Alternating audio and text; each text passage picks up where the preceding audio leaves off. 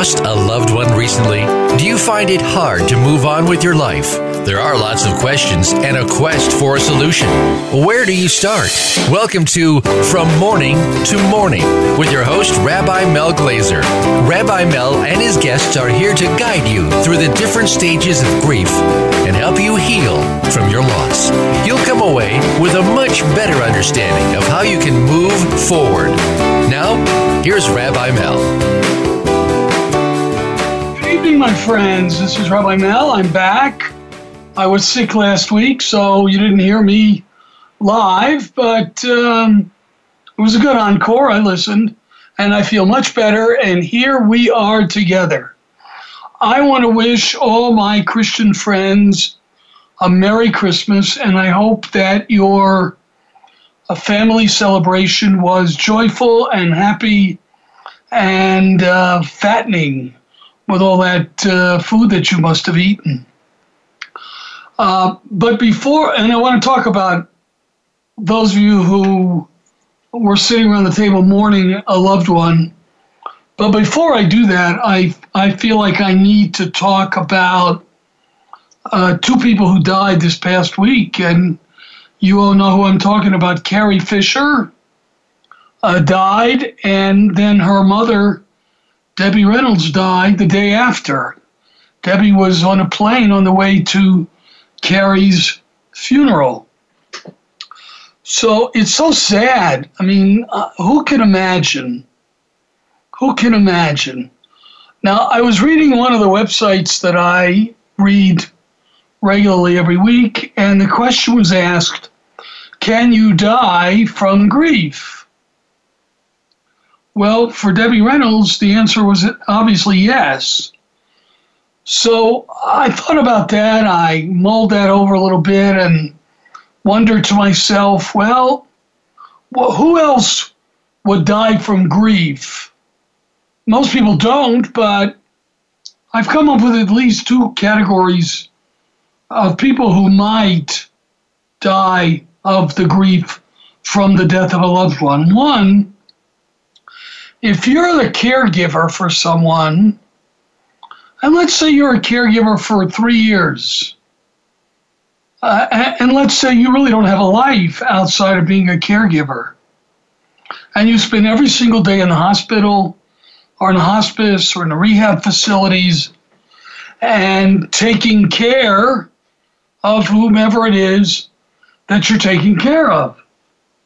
And we've talked about this before and how frustrating it is because most of the time we'll go in somewhere and spend the whole day with mama or daddy or whoever it is, and there's not a whole lot to do. They've got nurses and doctors who take care of them. So we sit there the whole day, and at 5 o'clock or 6 o'clock, we're exhausted. And we come home and we just want to go to bed because we don't know what else to do. And we haven't done very much, and we're exhausted. And the next day comes, and we get up in the morning, and we go back to the hospital, we go back to the hospice, we go back to the rehab place, and we do the same routine all over again. Well, I could well imagine that a caregiver like this, when mama dies, you just lose it. You just let yourself die too. When a loved one dies, that you were in charge of their care, and there's not much else you can do about it, and you don't have a life because you spent the last 2-3 years giving your life over to your loved one, well, you know, maybe you will yourself to die. I don't know. The second possible category, Debbie Reynolds was in her 80s, and she was certainly at the end of her career, and she wasn't doing performances like she, used to in her prime. And she saw herself perhaps in her daughter Carrie. So Carrie was a wonderful performer and entertainer and actress and all the rest that you've read about in the last 2 days. And maybe I'm just wondering, when Carrie died, so Debbie Reynolds was just so sad because Debbie Reynolds' life was about to, nearing its end. And when Carrie died, so what else did Debbie have to live for? And Debbie willed herself to die. And I believe, and we've talked about it on this show, that when you're in that extreme kind of grief, you can will yourself to die. It's just so very sad. I mean, mother's on the plane on the way to daughter's funeral, and mother dies. Oh, I can't even imagine how awful it must be.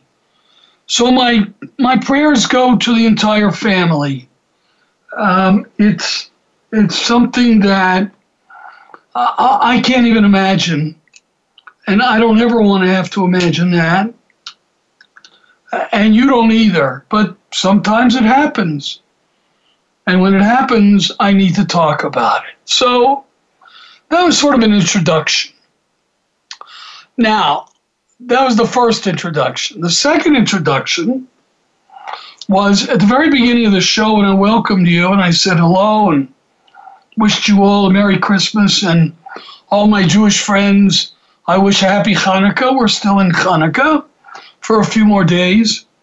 So how do we celebrate these festivals? We sit down at the table as a family and we have delicious meals together. Now, I wanted to say all this last week before Christmas, but I couldn't because I was not feeling well. But everything that I'm going to say about Christmas deals with, it's generic. Anytime the family sits down at a meal and there's somebody missing who isn't there this year because they died, and you don't know what to do. You just don't know what to do. Later on, I'm going to read a section from my book about the empty chairs around the holiday table.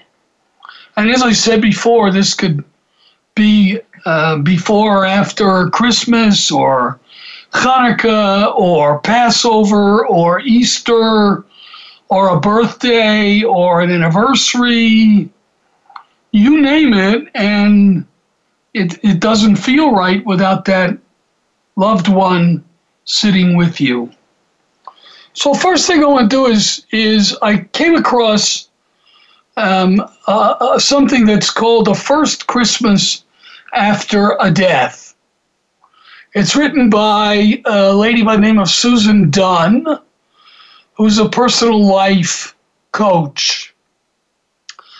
I'll read it and I'll comment on it, and then I'll read from my book and I'll comment on that as well. So, The First Christmas After a Death. The Christmas cards, one of the women in the group said, and all the heads nodded slowly. We'd come together to talk about getting through the first Christmas after a loved one's death. The brochure had said the first Christmas after, but some of us read it wrong. Grief knows no time frame. I've tried to teach you that before. In our Jewish tradition, we have a wonderful Hasidic phrase, there is no clock for the soul. That is what she says. Grief knows no time frame. So I've yelled at people for saying things like, you should be over her already. Aren't you mourning too long? Or how can you get over it so quickly? Grief knows no time frame. There's no clock for the soul. Let me go on. Christmas cards, I thought, my stomach churning. I remembered the first Christmas after my son had died. What happened this year, that's what you always write about. What happened this year is Chet died. There were no Christmas cards that year. The The woman sitting in front of me turned and whispered, "My poor mother. Can you imagine what it will be like to not sign Martha and Fred after 40 years? I could not imagine." The leader kept trying to get us to talk about coping, but all we wanted to do was talk about our loved ones. It is so sweet to hear their name. Some things that can be said about that first Christmas, or whichever one it is, because it could be the second or the third, or any dinner. Doesn't even have to be a holiday dinner. I don't know that they'll help, but here they are. And she has some tips for us. She has 10 tips. Number 1, when we grieve, we have no energy. Decisions are hard to make. The smallest chore seems monumental. Ordinarily joyous things are not. Things that used to bother you don't bother you anymore. You don't defend yourself well. To pretend takes too much effort, and you need lots of rest. You will seek the solace of sleep. She's right, isn't she? You know the truth of that. Sometimes when somebody dies, all we need to do is sleep. We gotta sleep. Sleep energizes our bodies. It helps our immune systems. So don't feel badly. Well, when somebody dies, you don't have to feel badly about anything. But don't feel badly if you feel like you have to sleep for 4 hours in the middle of the day. Just because you do. Number 2, take care of yourself physically, emotionally, mentally, and spiritually. Supplements, eating right, rest, talking to someone, keeping your obligations manageable, and getting exercise. Your immune system will be shot. Outsource it. Therapy and support groups bolster your immune system. And as I've said many times, you've heard me say, you got to talk to somebody about it. Don't talk to somebody who doesn't know what you're talking about. Don't talk to anybody that never lost anybody. Find a friend that you can talk to, whether it's your grief group, whether it's your minister, rabbi, pastor, imam. Talk to somebody. You got to start getting it off your chest, because you can't walk around with it. Remember the story I love to tell about the 2 Zen monks, and the end of the story is, I laid her down 3 hours ago. Why are you still carrying her? You can't carry them forever. You got to begin to lay them down. And the best way to do that is to begin to talk about them. Number 3, you can cancel Christmas if you want to. Sleep, take a walk, or study something intellectual. Why not? If you think that it's going to be so painful, you're just not going to be able to do it, then cancel Christmas. Don't go. I can't go. Sorry. And if somebody doesn't understand, it's their problem, not your problem. If you can't go to a family affair because you are so in grief because of the death of a loved one, then that's it. You can't go, period. Because if you go, you're going to sit and cry all night, and that's not going to be good for anybody. Tip number 4, you can also change the venue. Celebrate on a cruise or in a hotel. If the place is different, you might begin to feel different. 5, people want to help you and they don't know how. Nothing will help, you just want them back. But let others do something. If they ask you, what can they do? and you can't think of anything, ask them to do something. They'll figure it out. Everyone knows houses must be cleaned, dogs walked, groceries bought, and meals prepared. So ask them to do something, and they will, and that will help you.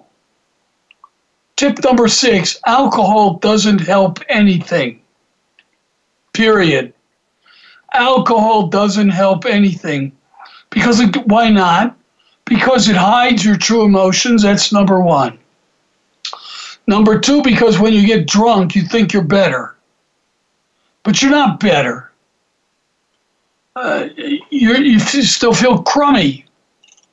So don't do alcohol, and don't have an affair, and don't start smoking cigarettes or pot or cocaine or drugs or anything like that, because that just hides the real you, and you can't hide the real you. Tip number 7, explain what you need. One woman wanted to have the traditional celebration in her home the first year, and another couldn't handle it at all. Half the women who lost husbands wanted to be called a widow. The other half hated the word. How can people know unless you tell them? Wow. Who would have thunk? But it's true. Say to them, if I get up and leave the table, just let me go. I'll be okay. I'll come back when I'm ready. You have to take control of yourself. Nobody's in charge of you ever, ever, ever, ever, especially when you're a griever, a mourner, mourning the loss of someone else. Well, I'll get to the last tips right after the break. We got a little break here. Stick around. I'll be right back. Bye-bye.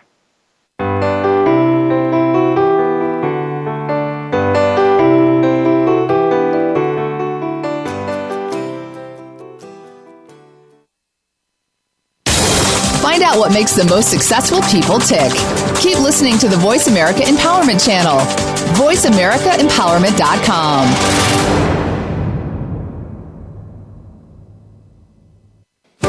Believe it or not, the Bible talks a lot about grief and healing and can be a powerful source for us to move forward. For example, after Moses led the Israelites out of Egypt where they'd been slaves, they wandered in the desert for 40 years before God would let them into the Promised Land.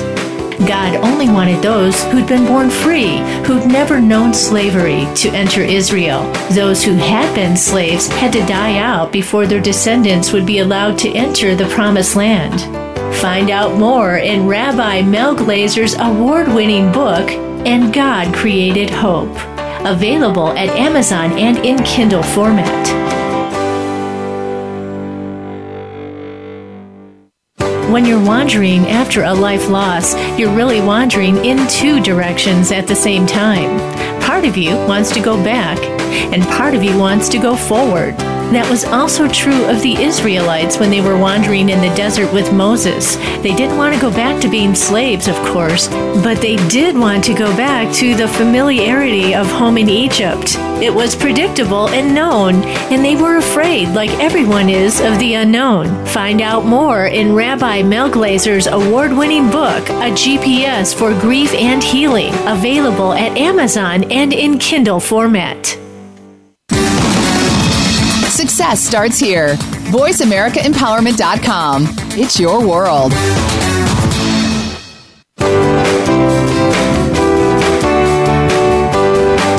You are listening to From Morning to Morning. To find out more about our program, visit griefok.com. Again, that's griefok.com. Now, back to From Morning to Morning. Hi, this is Rabbi Mel again. We are talking about what you do after a holiday meal like Christmas or Hanukkah or Rosh Hashanah or Passover or Easter or a birthday party or whatever. Okay, so I'm reading some tips from a lady by the name of Susan Dunn, which is called The First Christmas After a Death. And we've done the first 7. So tip number 8, you might get some relief helping others, serving dinner to the homeless or buying gifts for a needy family. Now, why would you do that? The rabbi asks. Because it gives you power back by allowing you to take care of somebody else. You're not the only mourner in the world. Everybody's in mourning. Everybody that you know is mourning the loss of something or someone. You just don't know who it is. And you're too nice to ask because we don't do that. So one of the things that you can do is help other people. The homeless are mourning. You know that. That's clear. You don't have to think about that. Buying gifts for a needy family. You know some needy families. Spend less on your own family's Christmas presents next year and buy some presents for a needy family. You will feel like you are doing something good, which will have an effect on how lousy you feel. Tip number 9. What will you do with their Christmas stocking? One of the many jolts you'll get at this time will happen when it's time to hang up the stockings. One woman set her husband's Christmas stocking with a journal beside it, inviting visitors to write in it. Another slept with her daughter's stocking under her pillow. Now, I'm Jewish, not Christian, but I understand you hang up a Christmas stocking for everybody in the house. So when Daddy dies, what do? Well, I read another article that said, don't hang up the stocking the first year. That's another possibility. Don't hang it up. He's not there anymore. You got to get real. You got to, realize that he's died. So, you can pick any one of these options. Making a journal, sleeping with the stocking under your pillow, or not putting out the stocking at all. And finally, tip number 10, avoid malls, shopping malls. You see things you would buy for the one who is gone. And you see the happy couples when you were no longer a couple. And you see the cherubic face of a little boy who looks like the one you lost. And you hear music that makes you sick. Remember, you can turn off the radio and TV. You don't have to listen to it. You know that. You just don't have to listen to it. So there are things to do. The firsts are difficult. The first year is difficult. In the words of a caring friend of mine, have a Christmas. You may be hard put to supply the adjective, and that is okay. Now, if you want to see where this, if you want to go and see a copy of this article, this list, you go to Susan Dunn, SusanDunn.cc. Okay?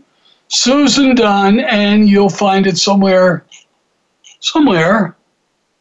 on that website. That's her website. Okay? All right. So let's move on. I wrote something a few years ago in my book a GPS for grief and healing. By the way, I want to thank all of you who have begun to purchase this book. I know because, I make a couple dollars on the book and I get a check from Amazon when you buy a book. So I want to thank you. I'm very grateful to you. If I could autograph your books, I would. If you ever see me in person and you have a book that I wrote, well, I'll be happy to autograph it. However, so thank you first for purchasing my book. I'm proud of that book, and I have my favorite, probably you'd call it a blog, is called The Empty Chair at the Holiday Table. And I'd like to read it with you and discuss it with you. The festive holiday tables were filled once with the loved ones who've been part of our holiday meals for as long as we can remember. Some were our grandparents, some were our parents, some were our spouses and siblings, and some were our beloved children. Last year, they were sitting right there in their chairs next to us, laughing and celebrating. How should we respond to the empty chairs, to the emptiness that fills our hearts with such sadness? Holidays are supposed to be such a time of joy, but how can we be joyful without them? Their chairs are empty, and our hearts are filled with heaviness. What do we do? I'll stop for a minute. It's true. How many of you are sitting at Christmas dinner and crying the whole dinner, unable to enjoy the dinner because you were thinking about Pops, who had died this past year, or someone else that you loved? And they're sort of like the elephant on the dining room table. Everybody who's sitting around the table knows they're there, but nobody knows what to say. And so it's very possible that you go through the whole meal without saying anything. Well, that's not going to make you feel any better, is it? You know what I'm talking about, because you experienced it last week at Christmas dinner. We have lost something profound, and we must realize it and verbalize it. We have lost our loved ones, those who have taught us, raised us, and been our role models and teachers. They are gone now. We are left to go on without them. And it hurts so badly. They were connected to our lives for so long, and now, suddenly, they're not here. A part of them still lives inside us. That's a very important line, if I may say so myself. A part of them still lives inside us. See, one of the points that I like to make is that death only takes away the physical relationship. But it has no power. Death has no power over what makes them them. That is, what makes you you, which you can call your soul.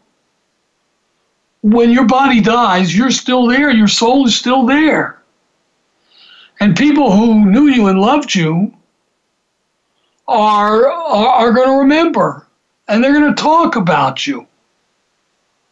And they're going to tell stories about you, and they're going to cry when they think about you, and they're going to laugh when they think about you. Most importantly, they're going to take the best parts of you, and they're going to make those parts their own. You know that's true.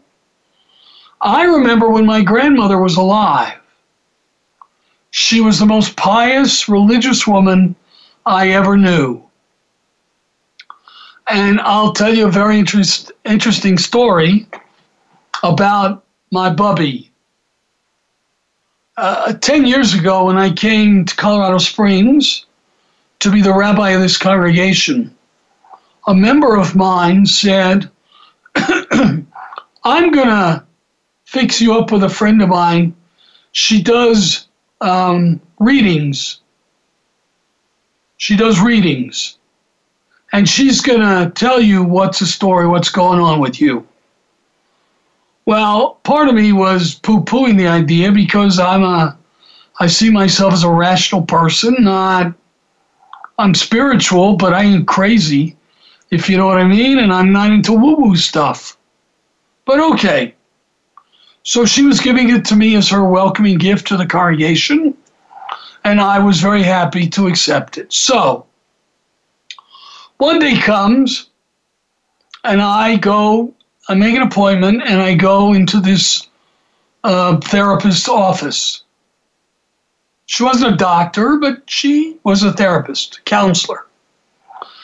And she said, okay, lie down on that table. I said, do I really have to do that? She said, yes, you really have to do that. Okay, so I lay down on the table. She said, this will take an hour. I said, great, what am I supposed to do for the next hour? She says, doesn't matter. You can think, you can close your eyes and take a nap. I don't care what you do. But I'm going to put my hands and touch your aura. I learned about auras. Everybody's got auras right above your skin. A lot of you know more than I'll ever know about auras, but she says, I'm going to feel your auras, and then at the end of an hour, I'm going to wake you up if you're asleep, and I'm going to tell you what I discovered about you. Okay. And I'm thinking, this is not going to end well. Because I was a little nervous. I'd never done anything like this before. Okay. So I lay down on the table, and I probably go to sleep, because that's me. I go to movies. I fall asleep. What can I say? If the TV program is boring, I go to sleep. Okay. So I went to sleep. I took a nap. An hour later, she taps me on the shoulder, and she says, sit up slowly. Don't sit up quickly. Sit up slowly. So I sit up slowly. She says, sit in the chair over there. I want to talk to you. Okay. So I said to her, so good. So you had me for an hour. What did you learn about me in the last hour? So she said, we were not alone. I said, what are you talking about? We were not alone. Yes, we were. There was you and there was me. There wasn't anybody else in the room. She said, that's what you think. I'm telling you, we were not alone. I said, okay, I'm game. Who else was there? She says, there were a whole bunch of people there with us. Part of me is thinking she's crazy, but okay. There were a whole bunch of people there with us. And they were all singing your praises and telling me what a wonderful person you were and how much they loved you. Well, now I'm interested. Wouldn't you be? So I said, what else did you learn? She said, well, there was a woman there that was sort of leading the pack. She was standing in front, and she was smiling and laughing, and she had a big smile on her face, and she was talking a language that I did not understand. I said immediately, that was my bubby. She loved me. She had 12 kids, and I was the firstborn of her last daughter, her last child, my mother. She loved me. I was her favorite. There's no doubt about it. All the other grandchildren are not happy with me because they know Bubby loved me the most. What's the point of the story? The point of the story is I spent a lot of time with Bubby. And even as I tell the story now and the goosebumps, are all over me, I remember my Bubby. She taught me how to be Jewish. She taught me how to be ethical. She taught me how to be loving. She taught me basically how to be a rabbi. She taught me how to deal with other people, how to help them, how to care for them, and how to lead them. She taught me that. I used to spend the nights at her house on Friday nights during the Sabbath. Sabbath begins for Jews sundown Friday night and ends a little after sundown on Saturday night. And I just remember what a wonderful time we had. We used to walk to synagogue on Saturday, on Shabbat morning, and that was a great, great experience. I loved walking to shul. That's how we say synagogue. I loved walking to shul with her on Shabbat morning, and we met people who were walking, and we talked to them, and it was a wonderful experience. What's the point of this story? The point of this story is that she died, but she didn't die. She died physically, but she's still here. She's still here. I'll tell you one quick story. According to the Bible, we're not supposed to kindle a light on the Sabbath. So she didn't touch lights. She didn't turn on the stove. She didn't use electricity, nothing. Next door to her was an apartment house, and the superintendent's kid, who was about 5 years old, would come over every Friday night. After we were finished with dinner, he would turn off the lights, he would turn off the stove, and she would give him a piece of sweet candy. And he was thrilled. Saturday morning, Shabbat morning, he would come over, knock on the door at 8:30, and he would reverse the process. And she would give him another piece of candy. I learned that lesson from her. How do you be nice to other religions? How do you be nice to other people? That was my Bubby. She died, and I still see her now when I close my eyes and bring her up. We're going to take a break. I'll be right back. Don't go away.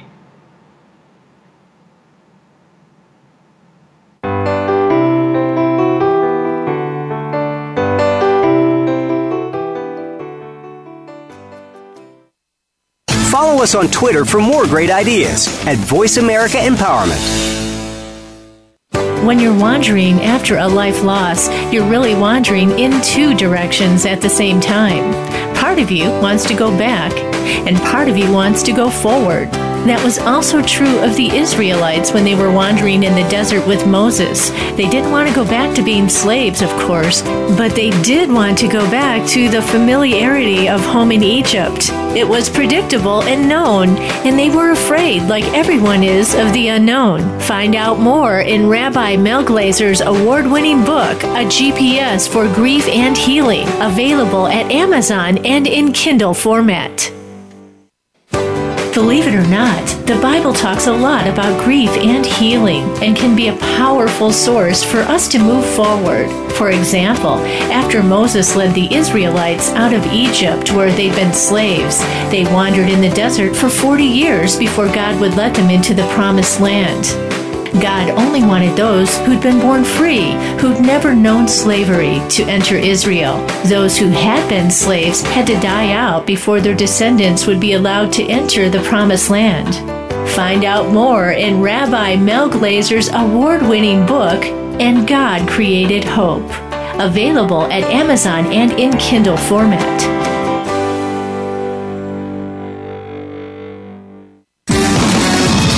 Success starts here. VoiceAmericaEmpowerment.com. It's your world.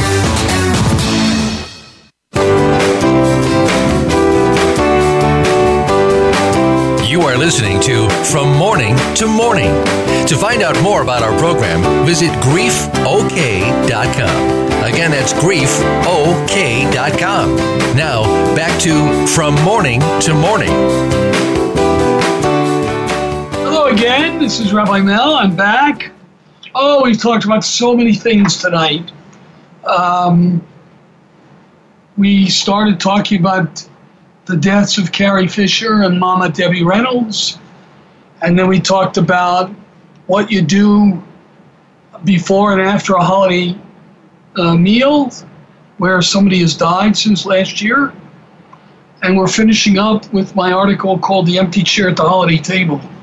And I just spent a little long bit of time commenting on a phrase that I have. A sentence says, a part of them still lives inside us. And I told the story of my Bubby, my old Jewish grandmother. Well, she wasn't old once, but to me she was always old. When your grandmother always old? Well, Bubby was old. I remember at the end of her life, she, forgive me for reminiscing, but sometimes I have to. It's part of my grief, too. When she was nearing the end of her life and she was in the hospital or she was at home in bed, in a hospital bed, they would invite me, the family would invite me over to her house to sing Yiddish songs because she loved Yiddish and Hebrew songs, and I was good at it. And I have a pretty fair voice, they tell me. And so I would go over there and I would sing Yiddish and Hebrew songs, and she would be happy. And I remember that. So when I say, you know, if somebody is either dying or has lost somebody dear, there are things you can do for them. You figure it out, but there are things you can do for them. Let me go on with this blog of mine. So I just said a part of them still lives inside us. Now, this is, you won't hear this from too many other grief people. And we have lost even more. We have lost the order and the familiarity of sitting down together in the very same seats that we sat in last year at this time. We felt safe and comfortable. Everyone was in their correct chair. All was right with the world. But now the order is all wrong.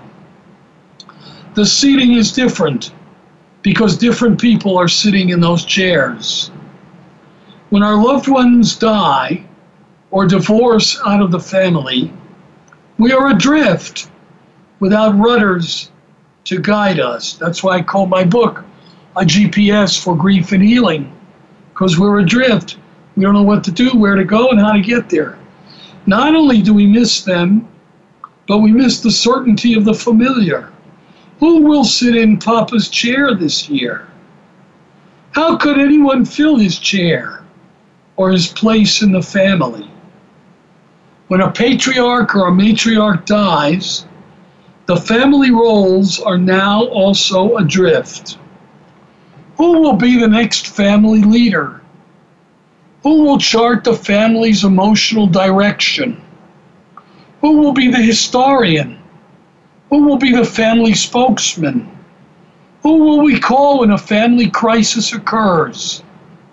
Death affects us in countless ways, many of them coming to the surface at our holiday celebration times. That's mine. I didn't get that from anybody else. There's not only one death, there are two deaths. Every time somebody dies, not only do they die, but their place in the family is left empty, and that's another death. So we have to deal with two deaths at the same time. You know, you got a favorite aunt, and you can talk to her about anything. For me, it was Aunt Fanny. She was never judgmental. She loved me to death. And when everybody else said no to me about something, I knew I knew that Aunt Fanny would listen and Aunt Fanny would love me. So who do you have that will always listen without judging you? Who do you have in your family? Are they healthy? Are you that person? What's going to happen when you die? I don't know. I have no idea. But you better start thinking about it, because the day will come when the family order won't be like it is now. And you're going to have to deal with it somehow, some way. It's not only the loved one died, but it's their place in the family that also died. And that you got to deal with. Now I'm going to tell you how to do that. What shall we do? How can we begin to create a new normal for our family? First, by verbalizing our feelings of loss. At the beginning of the holiday meal, why not take a minute or two to remember those not there this year? Go around the table and tell stories. Laugh together at the good times of the past. Cry together at the profound loss. Make the pain public.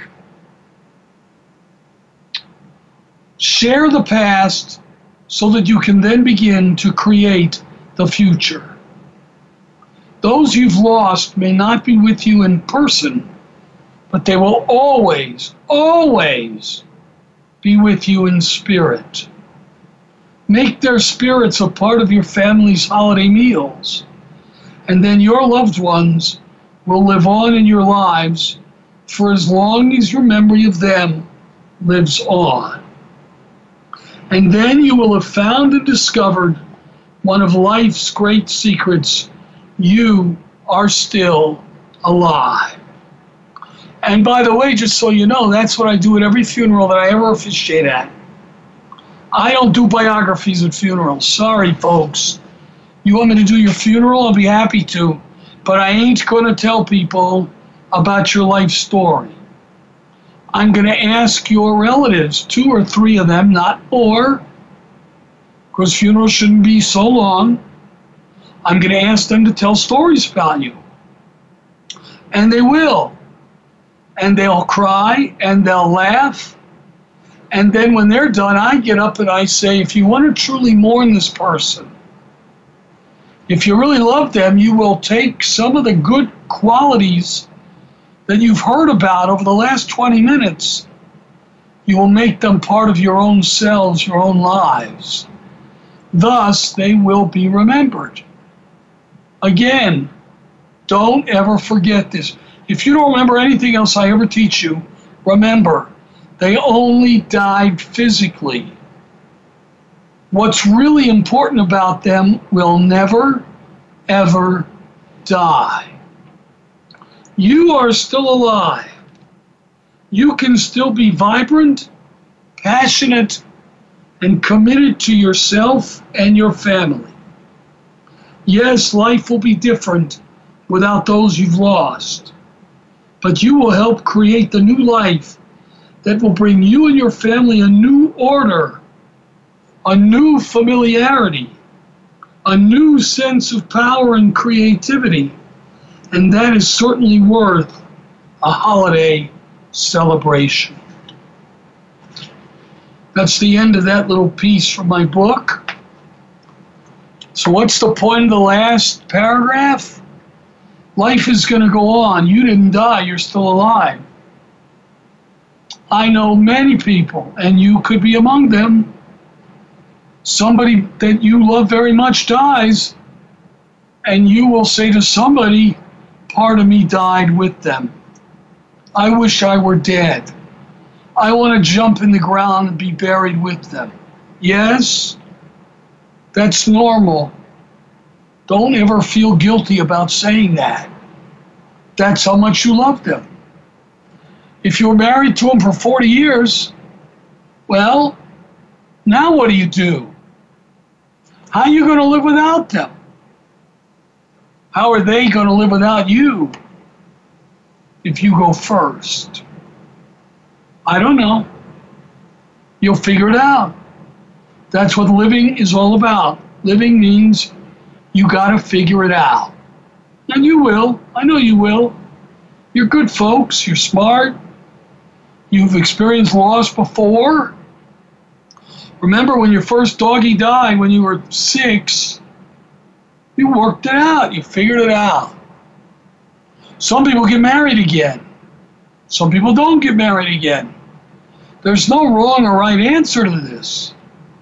But whatever is going to happen is going to be new. Your reality is going to be new. It's not going to be the same as it was before. Nobody's going to call you at 3 o'clock on Sunday afternoons to say hello. And you're not going to call Mama on 3 o'clock at 3 o'clock on Sunday afternoons because she ain't there anymore. She's not there. She's gone. And you're going to have to live without her. And you will. You absolutely will. You can't heal unless you're broken. Grief is a great teacher, as I am fond of saying. We only learn anything about ourselves, really learn anything about ourselves, by how we deal with the losses in our lives. And I like to say birthday parties are just wonderful. But what do you get? Fatter. Yeah, you get some presents, which you probably don't need. But so be it, you know? But from funerals, you learn about yourself. They are your teachers. Death is your teacher and must be honored and must be respected. You have to honor your teachers. Death is the number one teacher you'll ever have. So, you can prepare for it. You can write an ethical will to your kids and your family. You can make sure they don't keep you alive so long, too long. I have a client who, you know, he's 89 years old and he's dying. And they want to do more surgery on him. For what? I don't know. Yeah, it'll keep him alive, but what kind of life is that? Don't let anybody keep you alive too long. So we talked about lots and lots of things tonight, and I've enjoyed being back with you. Next week, we're going to have a special guest, Dr. Stan Goldberg. Dr. Goldberg just published a book called Loving, Supporting, and Caring for the Cancer Patient, a guide to communication, compassion, and courage. There are a lot of people listening to me now that are doing just that. They're caring for cancer patients, loved ones who have cancer. It's terrible. I mean, it's just so sad, you know, and they're dying right in front of us. And well, anyway, Dr. Goldberg is going to give us some tips and some hints and all that. Meanwhile, I want to thank you for listening. Don't forget my book, A GPS for Grief and Healing. All you got to do is go to Google and type in GPS for Grief. GPS for Grief. And magically, you will be transported to Kindle, where you can buy it and learn more from me. If you want to write me, I am at Rabbi Mel at griefok.com. Rabbi Mel at griefok.com. That's going to do it for tonight, my friends. Next week, I hope that you'll be with me again. Have a happy and healthy New Year. I'll see you next week. I'll see you next year. Bye-bye.